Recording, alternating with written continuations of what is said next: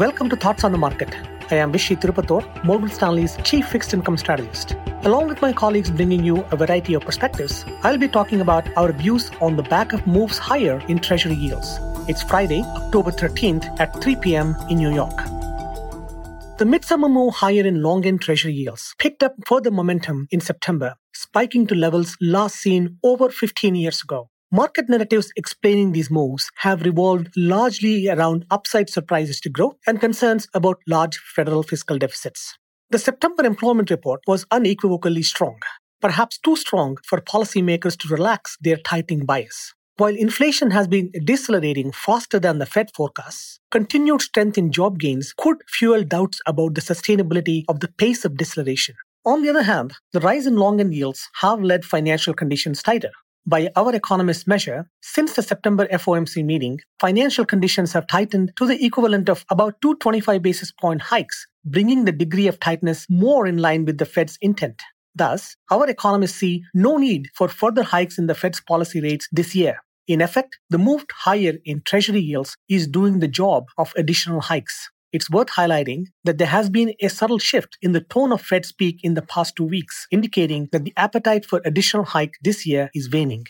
Given the moves in Treasury yields, we felt the need to reassess our Treasury yield forecasts and move them higher relative to our previous forecasts. Our interest rate strategists now expect 10-year Treasury yields to end year 2023 at 4.3% and mid-2024 at 3.9%.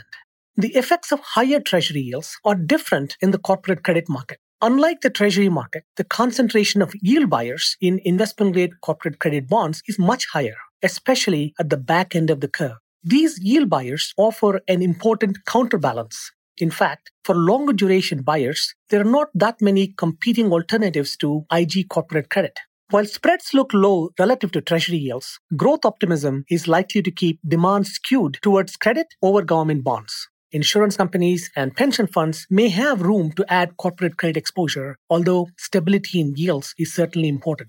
Higher Treasury yields have implications to other markets as well, notably on emerging market bonds. Considering the move in US Treasury yields, we think EM credit bonds cannot absorb any further move higher. In a higher for longer scenario, we expect EM high-yield bonds to struggle. Therefore, we no longer think that EM high-yield credit will outperform EM investment-grade credit. Thanks for listening. If you enjoy the show, please leave us a review on Apple Podcasts and share Thoughts on the Market with a friend or colleague today.